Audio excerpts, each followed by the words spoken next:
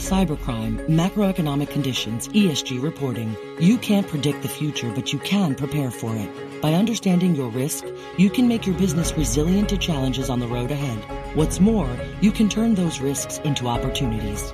EY helps CFOs, boards, and audit committees see beyond the numbers to uncover the critical insights that make their organizations resilient, even in an ever-shifting landscape. For more insights that matter, visit ey.com/beyond the numbers. It can be hard to see the challenges that people we work with every day are going through. I'm Holly Robinson Peete.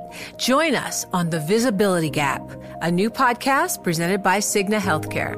Download it wherever you get your podcasts. This is Masters in Business with Barry Ritholtz on Bloomberg Radio. This week on the podcast, I have an extra special guest. Marta Norton is the Chief Investment Officer for Morningstar Investment Management. They advise or directly manage about $250 billion in client assets. She has a fascinating career, starting at BLS, working her way up as an analyst and eventually head of outcome-based strategies for Morningstar, eventually rising from that position and portfolio manager to chief investment officer. We talk about everything from when do you think about risk, how do you diversify a portfolio, at what point do you really have to rethink the fundamentals of what's going on in the economy and the marketplace. I found this conversation to be absolutely fascinating, and I think you will also. With no further ado, my conversation with Morningstar's Marta Norton. So, BLS economist, how did that happen? Tell us about that opening gig. Right. So it's a pretty heady title, maybe a generous title for a 23-year-old. BLS recruits, just like all other organizations, recruits at college campuses. So there are a number of us heading in out of college into the BLS. And of course, BLS home to the Consumer Price Index, which we're all watching so closely. I was on the Producer Price Index. So the sister index focusing on the prices that producers are receiving. Yes. That's right. So I was on the research team. So putting together research, I wrote a scintillating piece on beef and cattle prices. Scintillating. Yes, that's right. Which you can find in the monthly labor review. And I spent a lot of time working with folks helping with contract escalation, identifying the right index for them. And actually, I was at the PPI. Most people may not remember this, but in 2004, the PPI was a month and a half late. So sometimes that crosses my mind today when people are watching the CPI. I can't imagine how people would react. Why was it a month and a half late in 2004? So we were converting from the standard industrial classification system to the North American industrial classification system. So taking potatoes from one area, moving them into another area, making sure everything was in its right place. And like all things, it took longer, was more complex. Why wouldn't they use the old model until the new model was ready to go? You would think. I think it was just a bit of poor planning more than anything else. At the BLS? No. Yeah, you know, really? that can happen. And it's funny, I had my first brush with media as a professional at that time. The journalists, of course, were calling in. Folks were calling in. Where's our PPI? Where's our PPI? Conspiracy theories abounded. And a journalist, I think, could tell I was mostly a child and was trying to get the dirt out of me. And I said something like, we have no idea when the PPI is coming out. And that's the quote that I got into the paper. Listen, we're changing the model. You got to give it a couple of weeks. Yeah, that's right. Sometimes the mover's late. That's very funny. So from Bureau of Labor Statistics, how did you transition over to Morningstar? Right. So I leave the Bureau of Labor Statistics and I move into economic consulting. And this is distinct from management consulting, which I think a lot of people are pretty familiar with. With econ consulting, at least at the firm I was at, it was a lot of expert witness testimony. So litigation around unfair competition or the like, a company would pull in our expert witness, and I was part of the team to put together the case to explain the market size or the market share or what have you. And it was interesting work. It was demanding work. It was pretty grueling. But the career paths from there were either kind of the PhD route or the legal route. And those weren't paths I was necessarily interested in pursuing right then. So I thought, okay, let's stop trying to apply the major directly to the career and maybe have a little bit broader of perspective. And I loved research. I knew finance had a close corollary to econ. I was in Chicago, Morningstar being a big research firm. So I applied and was hired as an ETF analyst in 2005. They were actually relatively nascent back then. Right. You were there really as they exploded 08, 09, more or less, after the crisis, right? That's right. And so Morningstar coverage was really just getting started on ETFs right in the 2005 period. And of course, now it's a very robust coverage. It's sophisticated. It has a philosophy. But then we were still feeling our way. And so there was a lot of need on the active mutual fund front. And so my coverage list, it kind of converted over time to focus more on mutual funds, to focus on 529 plans, college savings. I was getting my CFA charter around that time. So it was a period of, I guess I would call it intense study, intense focus on understanding different investment strategies, what makes a good investment strategy. I think a lot of people think of Morningstar, and rightly so, for the star ratings, which are performance measurements. But Morningstar spends a lot of time actually doing fundamental work, analysis on what makes a good mutual fund, the people, the process, and that work. And that's where I was spending my time as an analyst. So how do you find your way from economist to analyst to asset manager? How did that transition happen? So in 2008, I just received my CFA charter, and I was beginning to look around and think about, where else would I want to go in this company or outside the company. And at that time, the Morningstar Managed Portfolios team, which, as you mentioned, is a subsidiary of Morningstar, had an opening. And so I tossed my hat in the ring and moved over in October 15, 2008. Oh, so that's some timing, right in the middle of the storm. You said, I know, I want to run assets.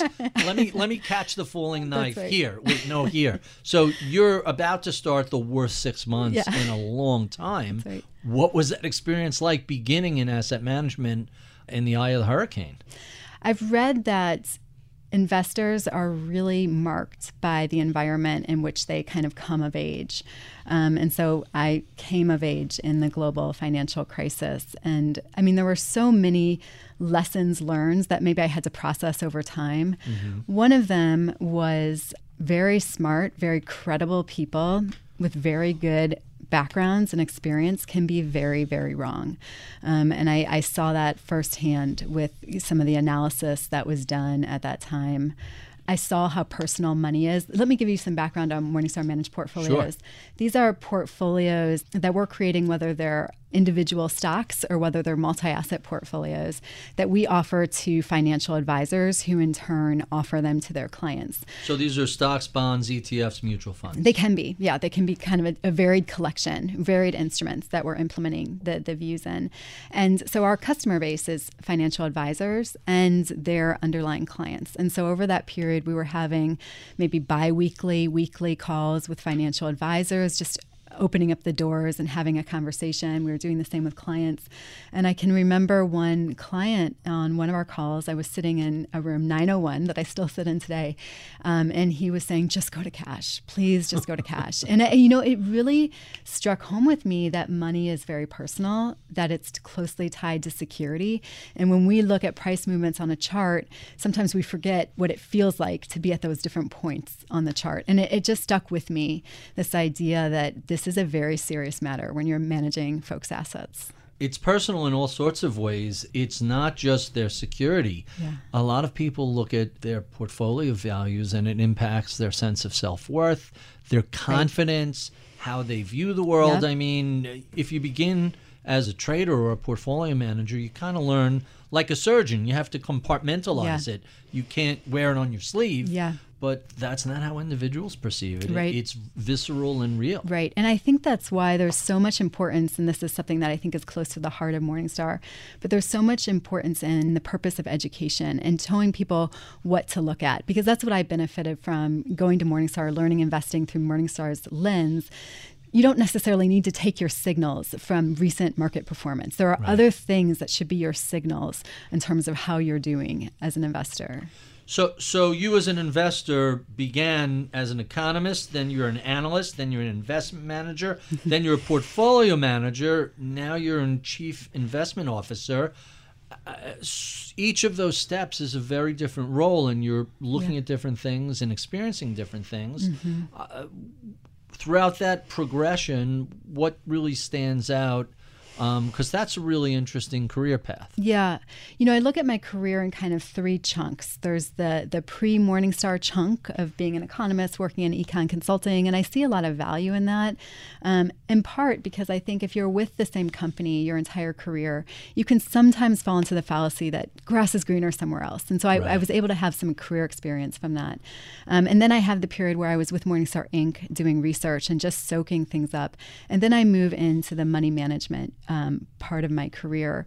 And I would say that there was a stretch from 2008 to call it 2015 where I was managing a ton of different types of mandates. I was on the road with clients and financial advisors, sometimes once a week, understanding who they were, what they were looking for from us.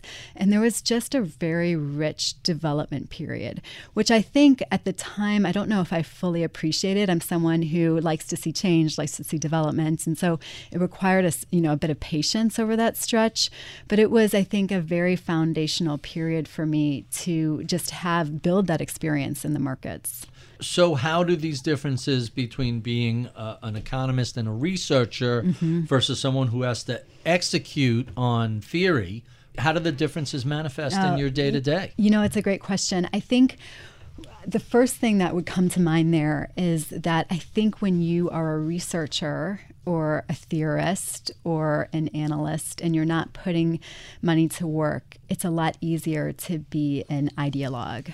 And when you are an investor, you have to learn how to have a philosophy but remain flexible, be willing to be proven wrong in real time and know when you're actually proven wrong, and being willing to know when you're not being proven wrong and when the payoff is still coming, and to not be so dogmatic. And I think that's a lesson that value investors have learned repeatedly over the past, really since the global financial crisis on. I think there was an assumption that value is always is going to come back any second now. And I think people have had to reevaluate how they think about things. I like that description. The feedback loop is so much more rapid in practice. Yep. In theory, you never are bitten by the seeds that you plant. But in actual practice, you find out very quickly, are you right or wrong? Yeah, and Barry, I've been spending a lot of time reading about decision making. So I think a lot of folks have read Annie Duke's book on thinking in bets. And I think that perspective of don't evaluate the outcome, evaluate how you're making your decisions. The process. That's something I've learned as a practitioner, not so much as a theorist. She starts the book, if I remember, with the story of do you go for it on fourth down? Yeah. And I love that story. That was a very good It's such a perfect summation of good process, bad outcome. Over time that wins, but you lost that one game. Yeah, that was a great story. And people can't get past that. Yep. When cybercriminals strike, the difference between a catastrophic event and resilience is preparedness. Finance leaders who plan ahead can thwart the damage posed by ransomware. Yet in a recent EY poll, only 23% of directors expressed confidence in their organization's ability to respond to a ransomware attack. Cyber preparedness is just one facet of the complex risk landscape finance leaders face every day. Now more than ever, it's vital to keep ahead of developments. Cybercrime, macroeconomic conditions, ESG reporting. You can't predict the future, but you can prepare for it. By understanding your risk, you can make your business resilient to challenges on the road ahead. What's more, you can turn those risks into opportunities. EY helps CFOs, boards, and audit committees see beyond the numbers to uncover the critical insights that make their organizations resilient, even in an ever-shifting landscape. For more insights that matter, visit ey.com/beyond the numbers. Success is more than a destination. It's a path you take one step at a time. It's dedication, it's fortitude, and it's the work, passion, and grit inside of us that comes before all recognition. That's what Stifel has been doing for over 130 years, and it's why Stifel is one of the fastest growing wealth management firms in the country. And Stifel goes beyond traditional wealth management to offer you a full suite of banking services, direct access to one of the industry's largest equity research franchises, and a leading middle market investment bank. Quietly, yet strategically, Stifel has built a company and culture unlike any firm on Wall Street. Because success is the drive it takes to keep pushing. It's the passion to keep investing. It's the best of each of us made better by the best in all of us. And that is where success meets success. Find a financial advisor at Stifel.com. That's STIFEL.com. Stifel, Nicholas & Company, Incorporated. Member SIPC and NYSE. So let's talk a little bit about Morningstar's history. They're in Chicago. I know of them from their mutual fund rating business. Tell us a bit about your association with the firm. So Morningstar actually has a really rich history, and to hear Joe Mansueto, our founder, tell it, there was a bit of, kind of an entrepreneurial spirit. He wanted to be an entrepreneur.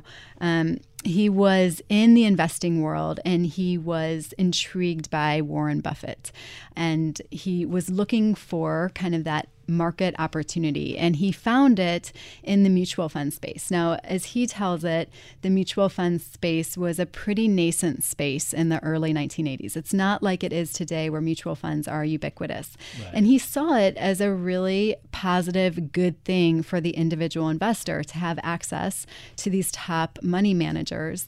But he found that Morningstar was making a lot of, individual investors were making decisions based solely on trailing returns, which, as we all know, is not a good investing strategy.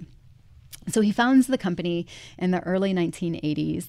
His focus is on mutual funds, providing data, providing analysis, and generally helping individual investors have better outcomes. And so that general sense of empowering investor success is the same mentality that Morningstar has now taken in its research to ETFs, to individual stocks, to credit, its software, its data, and of course, its investment management group. When did the investment management side of the business begin?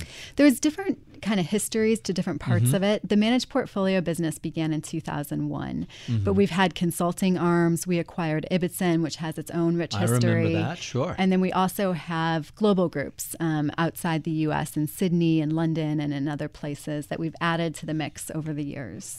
So about halfway through the history, really full-bore asset management That's right. Is introduced, which kind of answers the question, hey, why would a research firm need a CIO? But really, it's much more than a research firm. That's right. That's right. So it's for the asset management business. And in fact, there are 4 CIOs in the business. There's there's one for each region. So I sit in Chicago. I have a colleague in London and one in Asia Pac. And then we have a global CIO who we report into, who sits in London. So when did Morningstar acquire Ibbotson? Because I interviewed Roger Ibbotson, I want to say 2019, something like that. So 2005, 2006 Oh, really? Frame. Yeah. I didn't realize that Ibbotson Associates was part of Morningstar at the time. Right. So now it's all kind of folded together. What we did is we had these separate strands, these separate capabilities, and there was an effort to think about what do we want to look like globally as one cohesive unit. And so we've pulled together as an asset manager. Huh. So you do mutual funds, traditional mutual funds. You do ETFs. What about bonds and fixed income? So what we do is we have the individual security portfolios. We have our own mutual funds that we use within our model portfolios. And then we have model portfolios that rely on ETFs from third parties, and we mix the two together as well, and kind of an active passive approach. Our fixed income exposure right now is through third parties. So we'll buy ETFs or we will use sub-advisors. So if someone else is doing it, it's inexpensive. Why do you want to recreate that wheel? What we're actually focused on is these model portfolios that we're managing, these multi-asset financial solutions. And, this is an area of expertise, something that we've been doing for more than 20 years. And what we're doing now is thinking about how do we want to power those model portfolios. And so that's where the mutual funds come in. In fact, for a long time, we used third-party mutual funds. It's an area of expertise for Morningstar, selecting those mutual funds. And when we found that we just wanted to try to reduce the layers of costs. When you're owning a bunch of mutual funds, you have all the ancillary expenses built into those expense ratios. So if we could take what we thought were best of breed thinkers and put them within our mutual funds, we could cut down on the layers of costs. And that's in fact what we did. So if you guys are driving the creation and exactly what these funds look like, how involved have you gotten in thematic investing? Is that something that's significant? So a big part of who we are is our global research platform, where we're covering, equities any which way you can slice them globally, and the same thing on the fixed income side. So what our capital markets IP really is looking at what are the fundamental drivers of these asset classes and how do we think about them from a valuation perspective? What do we think of them on a prospective basis? And so you can think of that maybe, I guess, as thematic. We're sometimes focused on very narrow areas like a country or a sector. We also have the ability within our mutual funds to create equity sleeves, so individual stocks that represent the opportunity. And we would do that when we think the ETF is too expensive or we think the ETF isn't actually capturing what we think is the opportunity. So we have that embedded in our mutual funds as well. The past 2 decades has seen a giant rise in alternatives. What do you look at in that space? How do you think about private equity, venture capital, or even hedge funds? Within alternatives, we actually have a pretty rich history there. We've been managing an absolute return portfolio for a long time, but our focus in alternatives, we spend a lot of time thinking about what do we want to do with this space? What's different that we could get with alternatives from stocks and from bonds? And what we landed on was a focus on identifying strategies that are not driven by the same factors that drive equity returns or bond markets, and focusing on strategies that have had limited drawdown. So our focus has been selecting these third-party strategies that we think are somewhat predictable so that we can use them, have a role in portfolio, and also an alternative to what we have within fixed income and equities. So we have a merger arbitrage strategy, we have a convertible arbitrage strategy, we have a strategy, I wouldn't necessarily classify it as global macro, it's kind of a fund-to-funds approach with different models embedded in it. And actually that suite, that collection of strategies, which is in the Morningstar Alternatives Fund, is where a lot of our portfolio managers were turning to at the end of last year when fixed income is so poor on a prospective basis. Equity valuations are really high. And so our alternatives haven't been positive, but they have lost a lot less than even short-dated bonds. So it's been a good ballast for us in this environment. Yeah, down 5% is better than down 25%, That's right? That's a huge difference. So let me stay with the concept of not quite alternatives, but different way of thinking about investing. What are your thoughts on things like personalization and direct indexing? Yeah. So personalization is portfolio managers, and I was a portfolio manager for a long time, you really have your head down. You're focused on your strategies. So I pop my head up as a CIO. I get a vision of the broader picture, and I start hearing a lot about personalization. And I don't know what people are talking about, frankly. And I ended up presenting on this at the Morningstar conference this spring. And so I spent a lot of time trying to understand it. And if you don't mind, let me give you my understanding, how I came about to how I see it. If you were like me and you spent your high school wandering Blockbuster looking for something that you wanted to see that was in stock, you found yourself in a much different situation in the pandemic where you're sprawled on your couch and you're just streaming content through Netflix that is endless scrolling. Yes. And it's algorithmically chosen just for you. Or if you have the privilege of driving a Tesla, you don't have the indignity of your husband messing with your mirror and your seat. You can just create a driver profile and it recognizes you. So personalization is not just a marketing message where it's Dear Marta, whatever. It's actually products that are built and adjusted for you. And it began outside of financial services. Now, when I start to think about financial advisory work, I can't think of a place where personalization isn't already something that advisors are wrestling with. They want to know their clients. They want to invest according to what their clients need. But it's been a hard thing to do at scale. The technology just hasn't been there to be able to customize the way you want, from profiling the clients to creating the right strategy, managing that strategy, and then, a decumulation phase. It really hasn't been there for the mass market. And the technology has now advanced to the point where a lot of those capabilities can be available to a lot of different advisors so they can personalize and create customized experiences for clients. And that customized experience can be through client profiling, where the profiling is far more iterative and behaviorally, infused with behavioral finance insights. Or it could be the actual portfolio where you're taking two standard portfolios, smashing them together, or you're doing direct indexing. So there's a whole range of products and developments that are maybe changing the way financial advisors can interact with their clients and improving it. So let's talk a little bit about what's going on with mutual funds and ETFs. We talked a little bit about starting managing assets in the middle of the financial crisis. It seems that's kind of the line in the sand. After that, we saw a pretty robust appreciation for both passive investing and ETFs. Tell us a little bit about what you've seen from Morningstar. Yeah, so I guess to kick things off, I listened to the conversation you had with Eric Bachunas on the Vanguard Effect, and I hadn't read the book, and I enjoyed that conversation. I resonated with a lot of the insights, and as I think about it from my perspective, I think back to a book I read when I started Morningstar called A Piece of the Action by Joe Nocera. Oh, sure. And he talks about how the middle class became part of the investing class. And he outlines credit cards, and he outlines mutual funds and money market funds and retirement accounts. And the book I read, its version was in the 1990s. I think if he had continued it, or if the book were written today, or if I were writing the book, I would add passive investing and ETFs onto those milestones or mile markers where we're really seeing great improvement for the average investor. And that's largely because of the huge impact that passive investing has had on fees, just giving people a much better outcome. So Morningstar Inc. research has shown time and time again that fees are one of the few very reliable predictors of future performance. And I think that's just a mathematical reality, right? That you just have more if you didn't take out a lot at the beginning. So I think there's a real benefit to the passive investing, the ETF trend. In terms of kind of what this means for active and passive, I think there's a lot to that. I don't know if it's a one-for-one question, but as an active investor, I can say I'm a big fan of passive investing. So you brought up something that I have to give Morningstar a ton of credit for.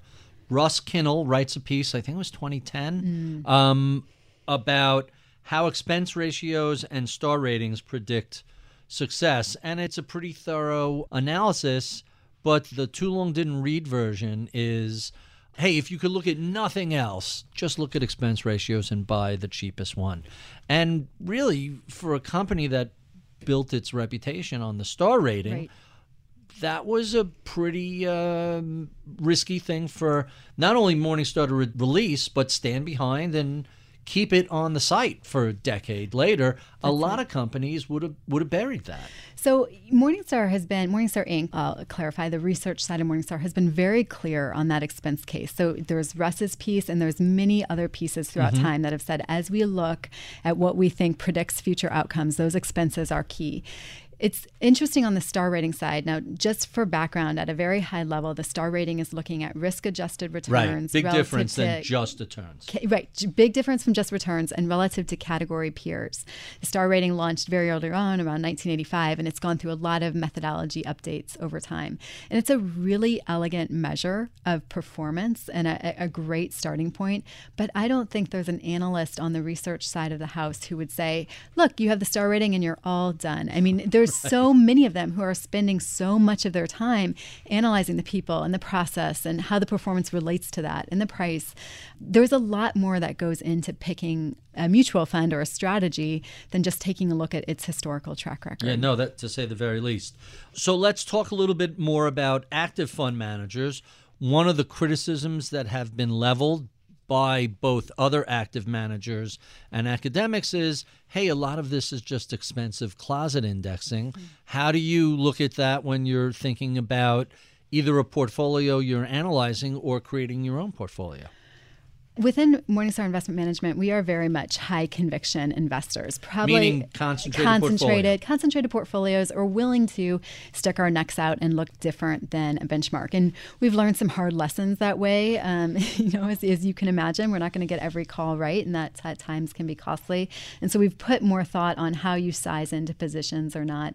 But I think closet indexing was a big topic when I was in research, and there was a lot of work around active share and the like. And I think it's always, I think, going to be embedded in the community because when you're wrong and you weren't close to the benchmark, it's incredibly costly. I think Jeremy Grantham calls it career risk or, right. That kind of thing. So I think it's always going to be part of human nature. I wonder, and I haven't done any research on this, but I wonder if it's been harder over the past few years to be a closet indexer successfully, pretending to be active but mimicking the benchmark because of how big, the big 6 companies in the U.S. have been. It's been very hard to own them without becoming a non-diversified mutual fund at index weight. So I wonder if it's been harder to play that game lately. And you talked earlier about how software and technology has progressed. It's so easy today to look at concentrated risk, active share, right, and how different you are from the benchmark and whether that difference leads to outperformance or just expensive That's right. differences. That's right. So you're a long-term investor. You work with clients who themselves have clients that are long-term investors. What are some of the things you're doing now in terms of portfolio construction? How are you thinking about changes to be made and opportunities that are either available or might have been missed over the past year?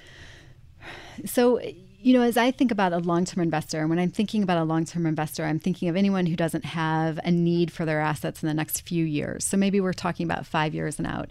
And you look at this investment climate that we've been in, and when we were looking at the markets at the end of 2021, both U.S. equities and U.S. fixed income struck us as extremely expensive. I mentioned that we'd put more assets in alternatives than we typically had. At this point, markets are a lot more attractively priced. I mean, there's a lot of nuance to that, but they are more attractively priced. So if I'm a long-term investor and I'm thinking about what opportunities is the market serving up today, my impulse, all else held equal, should be to add back to exposures in the portfolio, whether that's dollar cost averaging new money or whether that's looking at areas that have held up or been quite defensive, which, it's hard to find those areas, but they are out there, and adding back to more of the risky areas. But the caveat there is that I think that, at least from our vantage point, markets are closer to fairly valued than extremely cheap. So it feels more like a dollar cost average market to us than anything else. Not picking a bottom quite yet. That's right. I'm right there with you. When cybercriminals strike, the difference between a catastrophic event and resilience is preparedness. Finance leaders who plan ahead can thwart the damage posed by ransomware. Yet in a recent EY poll, only 23% of directors expressed confidence in their organization's ability to respond to a ransomware attack. Cyber preparedness is just one facet of the complex risk landscape finance leaders face every day. Now more than ever, it's vital to keep ahead of developments. Cybercrime, macroeconomic conditions, ESG reporting. You can't predict the future, but you can prepare for it. By understanding your risk, you can make your business resilient to challenges on the road ahead. What's more, you can turn those risks into opportunities. EY helps CFOs, boards, and audit committees see beyond the numbers to uncover the critical insights that make their organizations resilient, even in an ever-shifting landscape. For more insights that matter, visit ey.com/beyond the numbers. Success is more than a destination. It's a path you take one step at a time. It's dedication, it's fortitude, and it's the work, passion, and grit inside of us that comes before all recognition. That's what Stifel has been doing for over 130 years, and it's why Stifel is one of the fastest growing wealth management firms in the country. And Stifel goes beyond traditional wealth management to offer you a full suite of banking services, direct access to one of the industry's largest equity research franchises, and a leading middle market investment bank.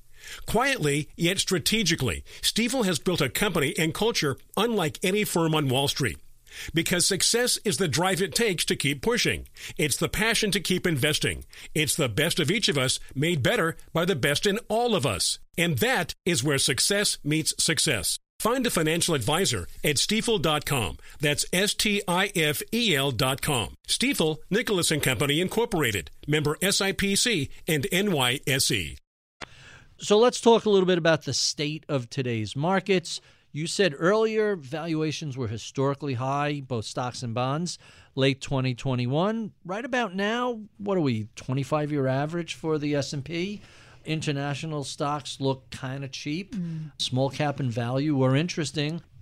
Just for a little context, we're recording this mid-October. We haven't gotten the latest PPI. We don't know what earnings look like quite just yet. That's right. So we're still dealing with the worst of 2022 and not knowing when the smoke clears. That's right. Tell us what you think about the current environment. What looks intriguing? So there is a lot of nuance to today's market. If we have proprietary models that we update with our insight to give us a sense what valuations are, around the world, here at home. And when we look at the broad U.S. bond market, the broad U.S. stock market, they're as attractive as they've been since we've been running this program, since, about 2015, 2016 timeframe.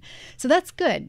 But it's not great. It's not as though they're pricing in Armageddon or anything along those lines. It's not March 2009. Right. So we are still somewhat cautious. We're adding back to U.S. equities. It depends on the portfolio, of course, but we're adding back to U.S. equities, especially where we were severely underweight that area. We are interested in fixed income. But I think a lot of times when people talk about valuations, they act almost as if someone is in cash and equities. Right. But if you're in a multi-asset portfolio and your fixed income is also getting a lot cheaper, that makes the calculus a little bit trickier. So maybe you want to be adding to your fixed income as well. And that's something that we're weighing a bit too. Where is the better opportunity versus equities versus fixed income? And I wanted to follow up on the point that you made about international, because those are meaningful positions for us. Mm-hmm. They've been relatively cheap for a long time, but now through our models, they are looking absolutely cheap. Mm-hmm. And that means that they're cheap relative to the fair value that we've identified for them. And so I'm talking about really the nasty stuff here. I'm talking about China and all the concerns that are around it and the sell-off that it's had. I'm talking about Germany and its close and epicenter nature to the European energy crisis and the impact that the war has had on it. I'm talking about UK and the troubles that it has.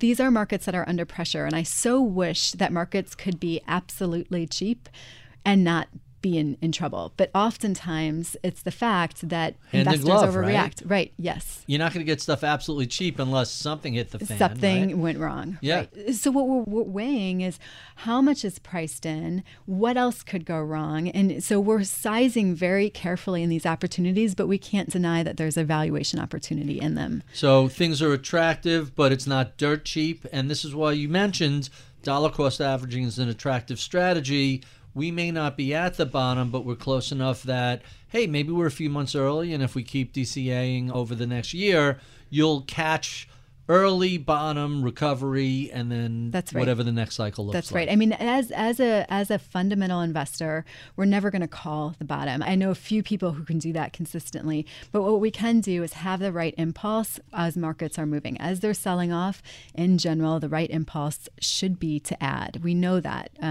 As markets are rising, the impulse should be maybe to hold tight or maybe not be adding. And so we're trying to find that behavioral discipline. You mentioned you're looking at fixed income as more attractive than it was. Not only has fixed income fallen double digits, pretty substantial, but you're now actually being paid when you're a fixed income buyer. When we're recording this, the 10-year is not too far off from 10%. There's some high-quality corporates that are about 5%, and you could look around and find munis running a tax equivalent in the fours or higher. Right. Is there now an alternative? Can we no longer say it's Tina and it's equities or nothing? I've heard it's Tina, it's Tara, and it's Cindy. So let's go through it. So Tina, there is no alternative. There's Tina, there is Tara, there are reasonable alternatives, and then there is Cindy.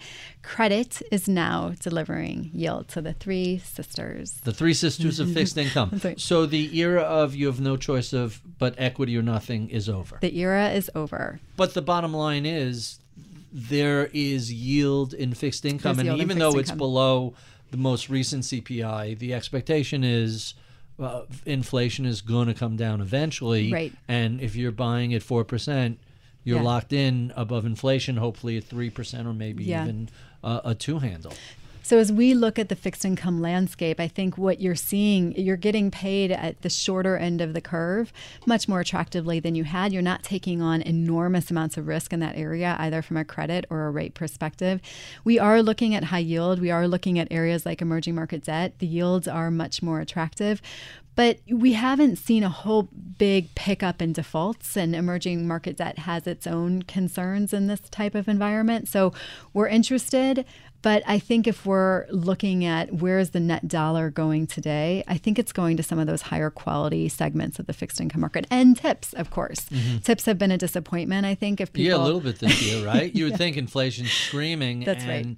Tips are like, they're actually lost a little bit of value. Yeah, and they're really showing kind of their sensitivity to real rates. But because they've lost ground and because inflation expectations have come back down, it's not a bad time to be thinking about tips for a portfolio. What else can a fund manager or advisor do to protect a portfolio in the face of, let's say, transitory turns out to be wrong, and that inflation is persistent for another couple of years? What should investors be thinking about? This is the big struggle. And so we've been working on that analysis. In fact, we originally started analyzing our portfolios for inflation. What we do, we have our research platform, which is basically defining the opportunity set for us based on kind of our viewpoints. And then as portfolio managers, we get together and we think, how do we size this? What do we do with this information in a portfolio? And so back in April of 2021, we started to think about what would inflation, if inflation isn't transitory, what would that mean for our portfolios? And we started running a lot of scenario tests. And we found that with this value lean that we have, the energy exposure that we had, on a relative basis, our portfolios should hold up, to the 60-40s of the world. And now what we're thinking about is what's going to happen to financial assets if inflation persists? What's going to happen in a stagflationary environment? How do you think about these things and how do you size them? And in a stagflationary environment, for example, and when we look at this, we're obviously looking at that 1970s, 1980s period. There were few places to hide in that environment, commodities, energy related being one of them. And tips weren't around back then, but you can kind of simulate the experience of stagflation. Those held up. So those are the types of assets. Energy has been a long time holding for us. It's no longer attractive from our valuation perspective. But a year ago, it looked dirt cheap, didn't it? A year ago, it looked dirt cheap. And so it's paid off handsomely. And we are slowly edging out of it because we're thinking about this range of outcomes, these different environments, and what can protect in these different markets. The day the war in Ukraine ends, you're going to see oil prices get shellacked. That's right. So you don't want to be at peak position size. But, people have been wondering, when does this come to an end now? This has gone on much longer than people expect, and it looks like it's going to go on much longer from here. So that's quite a challenge. You mentioned value. I feel like value investors are the dog that keeps getting kicked. Everybody has been, it's been 10 years. When does value start to outperform growth? The past year, it certainly has done better. How are you looking at value as an asset class? Yeah. So, when I was in research, there were a lot of articles at that time that wrote how superior value investing was to growth investing, and how it always wins out. If you look at over history, value always dominates. And that should have been a flag that maybe value's time is done. And certainly it has been. Wait, chest pounding is not a good look from fund managers and researchers? I'm going to make a note of that. That's right. And so since then, growth has been dominant. And I think it's caused a lot of value investors to do a lot of introspection. And I think one of the takeaways that value investors have had is that valuation itself is not a timing indicator. We've had our own, LTCM moment, I guess, as value investors. But I think the very fact that we're talking about value investing being dead in the water is really reminiscent of the period when value investors were saying growth was dead in the water. I think these things run in cycles. And I think paying attention to the price that you're paying is a valuable strategy, whether you're buying a growth company or a value company. David Einhorn was speaking at the Robinhood Investor Conference and, quote, he says, I don't know if value investing ever comes back. So if you're looking for the opposite of value is always going to outperform growth, well, here's the other side of that argument. And I also think, and this is something we've talked about a lot, the value growth fight or narrative, value versus growth, I think is a bit of a false narrative. I think you can be a growth investor or you can be a value investor and care about the price that you're paying for your assets. Hey, isn't that what growth at a reasonable price was all about? Yeah. I think you combine both of them. I think both strategies have value. It's just a matter of whether you're doing fundamental work around the price that you're paying or whether you're not. And I don't think that belongs to one or the other. All right. So 2 last questions before I get to my favorite question. And the first is, since you began at BLS and worked on inflation data, I have to ask about the data-dependent Fed. Yeah. How does that affect you as a chief investment officer? It seems like everybody is hanging on every CPI, margin report, earnings, non-farm payroll. Everything seems to take on extra weight. How do you these days deal with a Fed that says we're going to keep hiking until we see the white of inflation's eyes? I think the one takeaway that you can have from this type of environment is that it's certainly creating a ton of opportunities, right? I mean, this type of volatility is where you can start to make money in markets if you are careful and if you're a thoughtful investor. Of course, I have opinions on the Fed. I think everybody has opinions on the Fed. Everybody has opinions on the macro environment. And it's so tempting to want to just blast them all out there. But the reality... That's what Twitter's for. That's right. But the reality is it's not going to matter. Even if I was right, which I wouldn't be, what do I do about it in a portfolio? Right. And so what we're really focusing on is that range of outcomes for our investors, and thinking about if this, then that, or is this priced in, or is it close enough to being priced in? What's the margin of safety? And I think not getting wedded to a worldview, and I think that can be the danger with a laser focus on the Fed and on this macro data. It can be a real distraction. But that being said, of course, we're watching how inflation develops. Of course, we're watching how rates develop and how companies, how their fundamentals respond, and getting a sense for how pervasive is this environment going to be. I asked you earlier about personalization. One of the bigger new innovations that made possible by technology is direct indexing. How do you guys look at that sort of style of investing? What do you think of its role within portfolios, or people who really want to get very fine-tuning in terms of tilting towards value or away, tilting to a specific sector, or being able to work in all the various ESG and other thematic screens that you can build into direct indexing? That's right. And so for the folks who are a little slow on the uptake like I am and have their head down in their own work, let me offer a definition of direct indexing because I certainly needed it. Direct indexing is something that's been around for a long time. It's been around in the kind of high net worth area of the world. And what it is you have your index, you have your ETF, but instead of buying an index fund or an ETF, instead you buy a basket of securities optimized to track that particular market. And when you own the underlying securities, you can, as to your point, embed your preferences, and you can also do tax management and improve your outcomes after tax. And as you think about, we were talking about the development, the rise of passive investing. And I was talking about a piece of the action and these markers in time where we've seen middle class, get a big win. I think direct indexing is another mile marker on that journey because it's another way to substantially, or I guess maybe to say to quantitatively, tangibly improve outcomes for investors. When we run our own tax alpha study at Morningstar Investment Management, we found that the tax alpha that could be added on an annualized basis, of course it ranges based on market environment, but was anywhere from 40 basis points to somewhere around 300. I mean, when we think about huge, we think about, especially if you're sitting on things like founder stock or low cost inherited stock. That makes a giant difference. It makes a giant difference. I mean, think about the obsession we have expense ratios. It's 10 basis points cheaper. Sign me up. 300. Right. And what's also really interesting about this space is, to the point that you raise, a lot of folks will have these bizarre portfolios where I have this company stock. I inherited this thing. I don't know what to do with it, but I know it's not a good portfolio.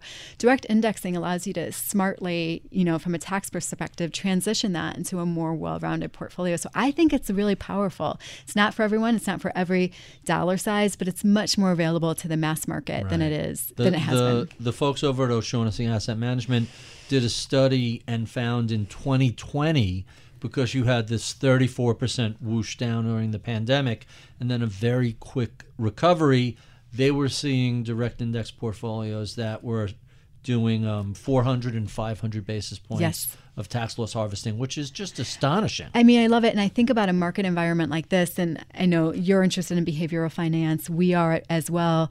And one of the things that I think can really engender good behavior is if you have dual mandates.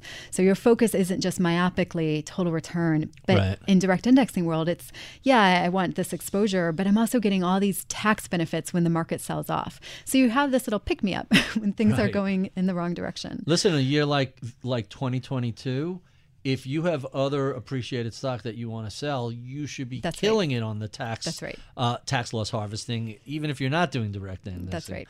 But that just makes it even better. So I know I only have you for a limited amount of time. Okay. Let me jump to my favorite questions that I ask all my guests. Okay. Starting with, tell us what's been keeping you entertained these days. What were you streaming during lockdown? Yeah. So, this is the thing with all the content, Barry. I have become really hard to please. So I'll be watching a show, imagine Ozarks or imagine recently House of Dragons. As soon as it starts to lag, I'm gone. I have no patience for shows and content the way I used to. But I am watching, and I haven't yet turned on it, is a show called Endeavour. It's a British detective show. It's not quite as grisly. I don't think anything's grisly with a British accent. So I enjoy myself. It keeps me on my toes. So that's what I'm watching. That sounds really interesting. In fact, I know everybody kind of went through all the big ones like The Crown and what have you. But I found myself during lockdown working my way through a bunch of French shows, a bunch of British shows. For that exact reason. It's like you have to work. You have to pay attention. You have to pay attention. And that's a good thing. The thing with all this streaming is I'll have it on in the background. And 10 minutes later, I'll not know what happens. Right. Right. I totally get that.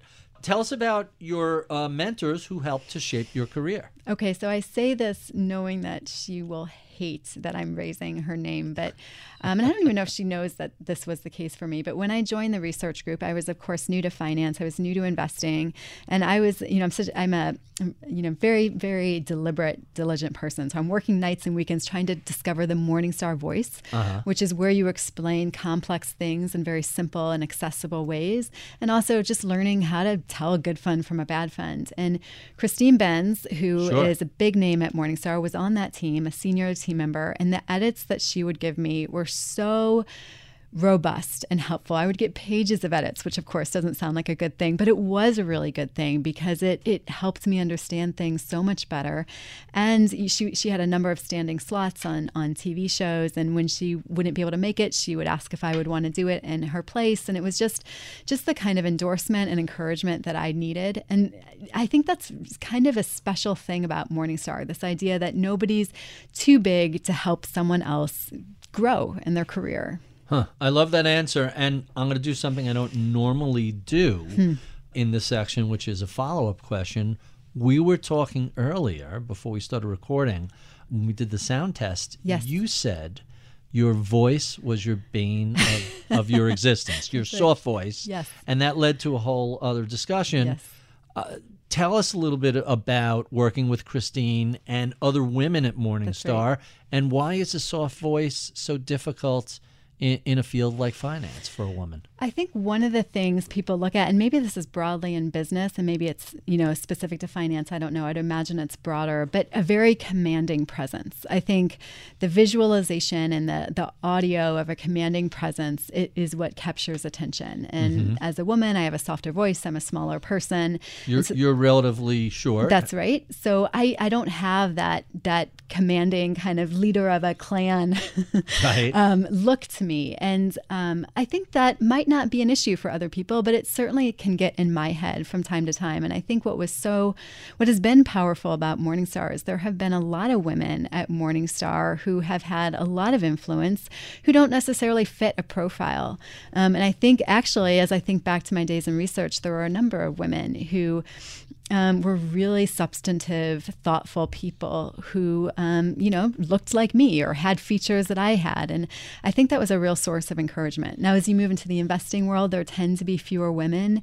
And that's something that, of course, everyone's wrestling with. How do we kind of make people feel like they are welcome to climb any invisible barrier that they might see because their voice is valued?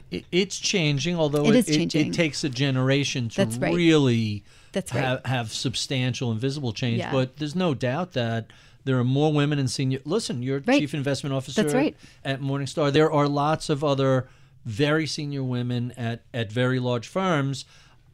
I don't think women are as visible as men, but it's clearly there's momentum. Shifting. Yes. There's certainly momentum. And, it's not a thing on its own, but we do want to make sure that we're getting the very best from the whole cross-section of populations. Diversity of thought leads to better outcomes. That's right. No doubt about that. Let's go to everybody's favorite question. Talk about books. Okay. What are some of your favorite, and what are you reading right now? Okay, so favorite books, and I'm thinking explicitly, I'm a big reader, but I'm thinking explicitly from an investment standpoint. I think one of the books that I really loved was Nassim Taleb's Fooled by Randomness. Mm-hmm. I love that book partly because I read it, I don't know, maybe 5, 6, 7 years ago. And at the time, I'd been writing a lot of commentary where I'd say what happened in the markets that month or that quarter. And then I would think, I'm reading everyone else's commentary, and they said, and this is because of X, Y, and Z. And I would think it is. I mean, those things both happened. The market did that, and that happened. But did one cause that? And Nassim does just such a brilliant job of clarifying the fact that a lot of the things that we build narratives out of are just noise. And I think that's a really important and, the kind of truth that we should hold on to, especially as active investors, and we look for those stories, that a lot of it is actually, quite frankly, noise. So I love that answer. What other books are you? Other books. Okay, so I'm reading The Bond King. I'm reading a book called How to Have a Good Day, which is about how to prioritize and organize your day so you get that satisfaction out of it that you long for. It's by a woman named Carolyn Webb. Is it a organizational tool, or I do love checking those things off my well, that's TTD the list. kind of thing. That is very satisfying. That's the kind of thing she talks about. She talks about just kind of the behavioral elements that come into play. So as a prioritization standpoint, planning your day ahead of time, knowing what those key things are that you need to do and not the other things. She talks about making focus, putting your activities into blocks. So this is my email block. This is my deep think block. So some really common sense. And it's just one practical piece of advice after another. And then the last book that I just finished recently was called Bowling Alone. It's by Robert Putnam. It was written in 2000, and it's about the rise and then decline of social capital. So social capital being kind of the trust that we have in our community and our neighbors and our peers. And it's tracing that arc. And it was fascinating because obviously of COVID and lockdowns and the way we were so separate from one another. And now we're coming back together. And it just got me thinking about the value of social capital and what that can mean for our country. What sort of advice would you give to a recent college grad who is interested in a career in either, and for you, this is a long list, economics, analysis, fund management, or being a chief investment officer? One thing that I was not good at in college, I'm a present-oriented person, and I wasn't good at envisioning a career. And so I had just very general careers. Well, I could go into medicine, or I could be a lawyer. I didn't really think about the wide array of careers that are out there. And so you don't want someone to become a little professional at age of 19 and have some sort of, envision of their future in mind. But you do want people to know of the enormous amounts of variety that there is in professional life. And so I would suggest that people really pursue that, really get a sense for the variety, whether that's taking random internships or whether that's, going to networking events and random things, just so that you get a sampling. You kind of date the investment market or the broader career market and get a sense for what's actually a fit for you. Really interesting. And our final question, what do you know about the world of investing today that you wish you knew 25 or so years ago when you were first getting started? Yeah, so there's a few things. I mentioned at the beginning of our conversation that during the global financial crisis, I learned that a lot of very credible, experienced people could be very, very wrong. And the thing that I would tell myself is that it's okay to ask the dumb question. The dumb question is probably something that a lot of people don't fully understand. And you need to have, the confidence and the willingness to put yourself out there and be like, I don't get this subprime thing. I don't get these tranches, or, I don't understand why we should be trading off of CPI prints every month. Ask those questions. I think those questions are way more profound than people think. Really, really interesting. We have been speaking with Marta Norton. She is CIO of Morningstar Investment Management. If you enjoy these conversations, well, be sure and check out any of the previous 427 we've done over the past 8 years. You can find those at Bloomberg, Spotify, iTunes, and now YouTube, or wherever you fill your podcast fix. We love your comments, feedback, and suggestions. Write to us at mibpodcast@bloomberg.net. Sign up for my daily reading list at Bloomberg.com. Follow me on Twitter at Ritholtz. I would be remiss if I did not thank the crack team that helps put these conversations together each week. Sarah Livesey is my audio engineer. Atika Valbrun is my project manager. Our producer is Paris Wald. Our head of research is Sean Russo. I'm Barry Ritholtz. You've been listening to Masters in Business on Bloomberg Radio. Osage County, Oklahoma is getting a lot of attention right now. It's the setting of Martin Scorsese's latest film, Killers of the Flower Moon. The movie's based on a book about the 1920s Osage murders, when white men poured into Osage County and killed Osage people for their oil wealth.